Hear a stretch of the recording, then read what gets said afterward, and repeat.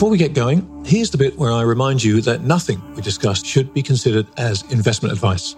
This conversation is for informational and hopefully entertainment purposes only. So, while we hope you find it both informative and entertaining, please do your own research or speak to a financial advisor before putting a dime of your money into these crazy markets.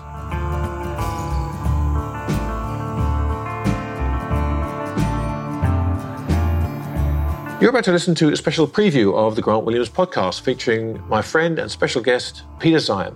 Each of Peter's previous visits to the podcast have challenged listeners' long-held convictions as he laid out a really strong case for the kind of seismic political shifts that happen all too rarely, thankfully. But when they do, they reshape the entire global order.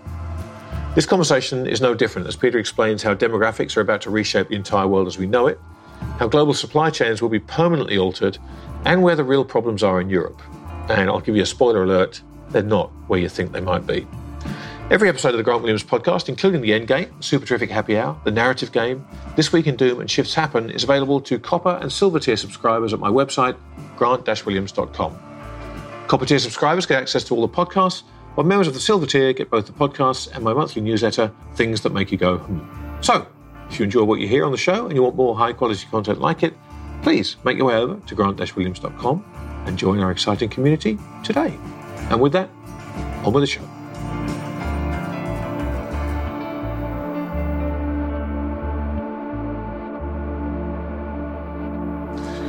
Peter, welcome back to the podcast. It's so good to see you always, and you're looking sickeningly healthy. I do my best. Excellent. Well, listen, the subject at hand is the world, as always, and the various different ways in which it's conspiring to confuse the hell out of all of us. But the timing is perfect because you've just published The End of the World is Just the Beginning a couple of months ago. So first of all, how's the reception been? Because I thought the book was excellent. You very kindly sent me a copy prior to publication, and it really is another tour de force. Congratulations. Well, thank you very much. It's been a wild ride from the start. For this one, what's the best way to phrase this? We started working on this about 5 years ago after we had a lot of client work that was forward-looking into various supply chain disruptions. So, long before COVID, back in those weird days when the sun shone and everyone was in a good mood. But it finally came together. And we made the bestseller list, and we're on the bestseller list for audio too. And it's this silky smooth voice, in case that's attractive. But the reception in the halls of power has actually been even more interesting because we deal with questions that governments, as a rule, don't bother with. And now that we're facing simultaneous manufacturing, energy, financial, and agricultural crises, all of a sudden there's a lot of interest from a lot of places that normally don't give me the time of day to hear about more. So it has been keeping us very, very busy on this side of the pond. And what's been the kind of main point that's interested these folks? Because I've always found your work to be simultaneously incredibly accessible and also going into places that you don't normally get a chance to hear people discuss. And it kind of strikes me that policymakers the world over seem to somehow have been caught flat-footed by a lot of what's going on now, and they seem to be catching up. Did you get a sense of that? And if so, where are they trying hardest to catch up? You definitely hit it there. That's exactly what's going on. The issue is globalization. When the globalized system was created after World War II, the whole idea is we didn't have to worry about these issues.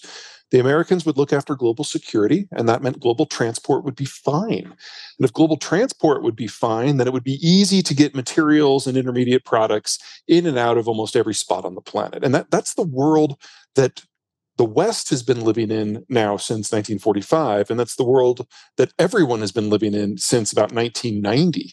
So we've had 2 generations here of not having to worry about the stresses of supply or transport. Well, it's all going away now. So there really isn't any institutional knowledge in almost any part of the world for how to cope with the sort of environment that we're going into, or if you're a student of history, the sort of environment we're going back to. So there's a hunger for just understanding the baseline of how we got to where we are. And only once you understand that can you realize just how much of the system is vulnerable. And then the menu of options for what to do about it is just massive. And it's going to be different for every sector, for every country, for every region. And people are only now starting to come to grips with the size of the problem, much less a solution.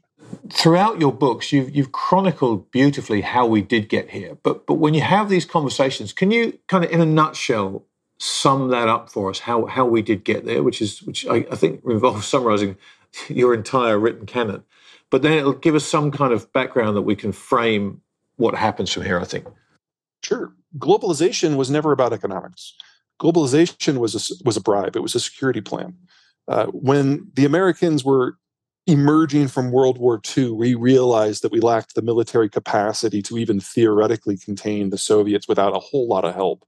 And that meant we needed help from countries that were a lot closer and that were a lot more likely to bleed if there was a conflict. And so they had to be induced to side with us versus the Soviets. Globalization was the bribe. We would ensure that anyone's commerce could go anywhere at any time. And in exchange, America got the right to design everyone's security policies. And this is the foundation of NATO. This is the foundation of the alliances in the Pacific. This is everything that brought us to the world that we know that is relatively wealthy and relatively peaceable. But it was a bribe. The Americans did not internationalize their economy because then it would have just been another imperial overreach.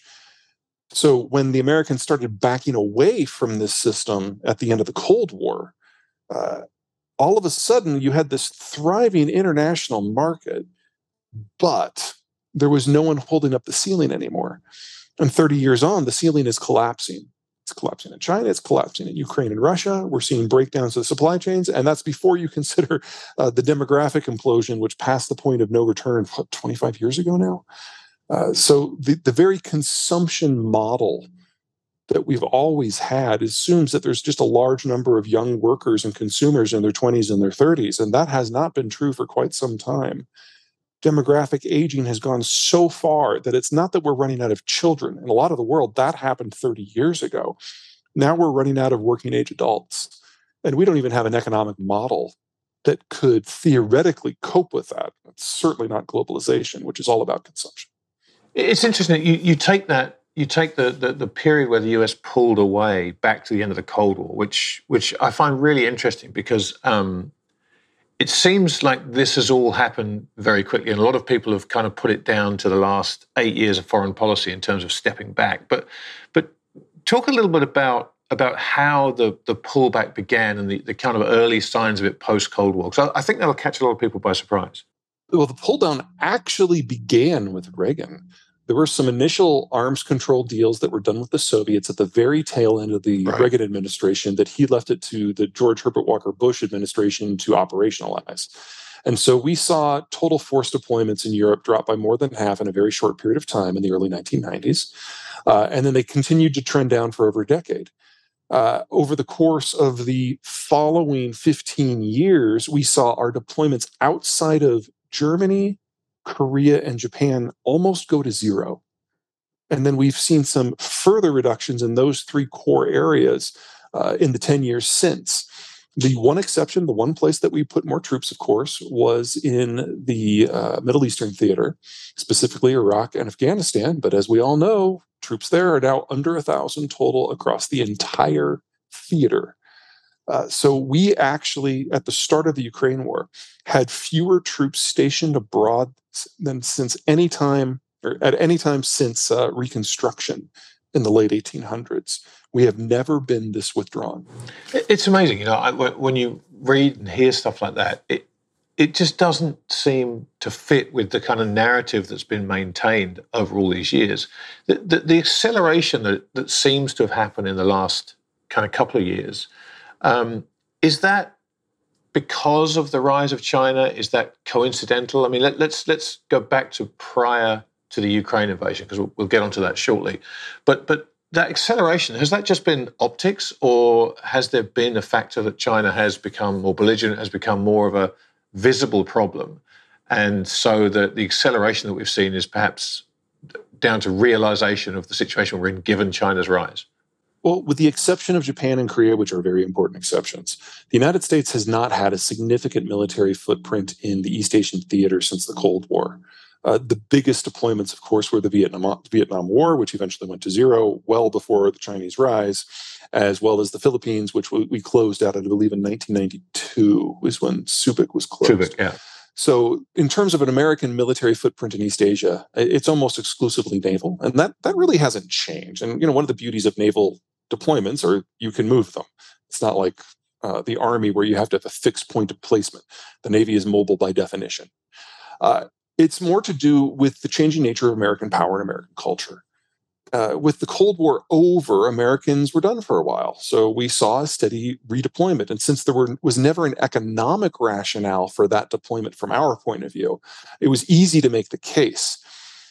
I'd say a bigger factor, as opposed to China, would have been the rise of the shale revolution. First with natural gas around 2004, and then moving into the oil space around 2008 to 2009. That pushed the United States from a position where it did care at least tangentially about certain aspects of the international market because it was the world's largest oil importer. But by the time we got to 2017, 2018, we were a net exporter of every sort of energy that there was. And most of that export stayed in the Western Hemisphere. Mexico became our single largest export market for energy. And then we swapped crude with the Canadians because our refineries are tooled differently. The shale revolution allowed the United States to operationalize a lot of what was kind of in its cultural heart already, that we don't like to remain involved in an area with boots on the ground any longer than is necessary. War on Terror took on a life of its own, but even that closed after, I'm using air quotes here, only 20 years, which if you look at the imperial expansions of the past is practically a heartbeat.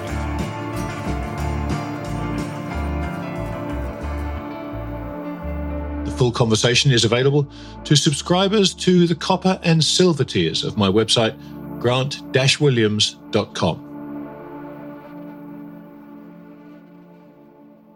Nothing we discussed should be considered as investment advice.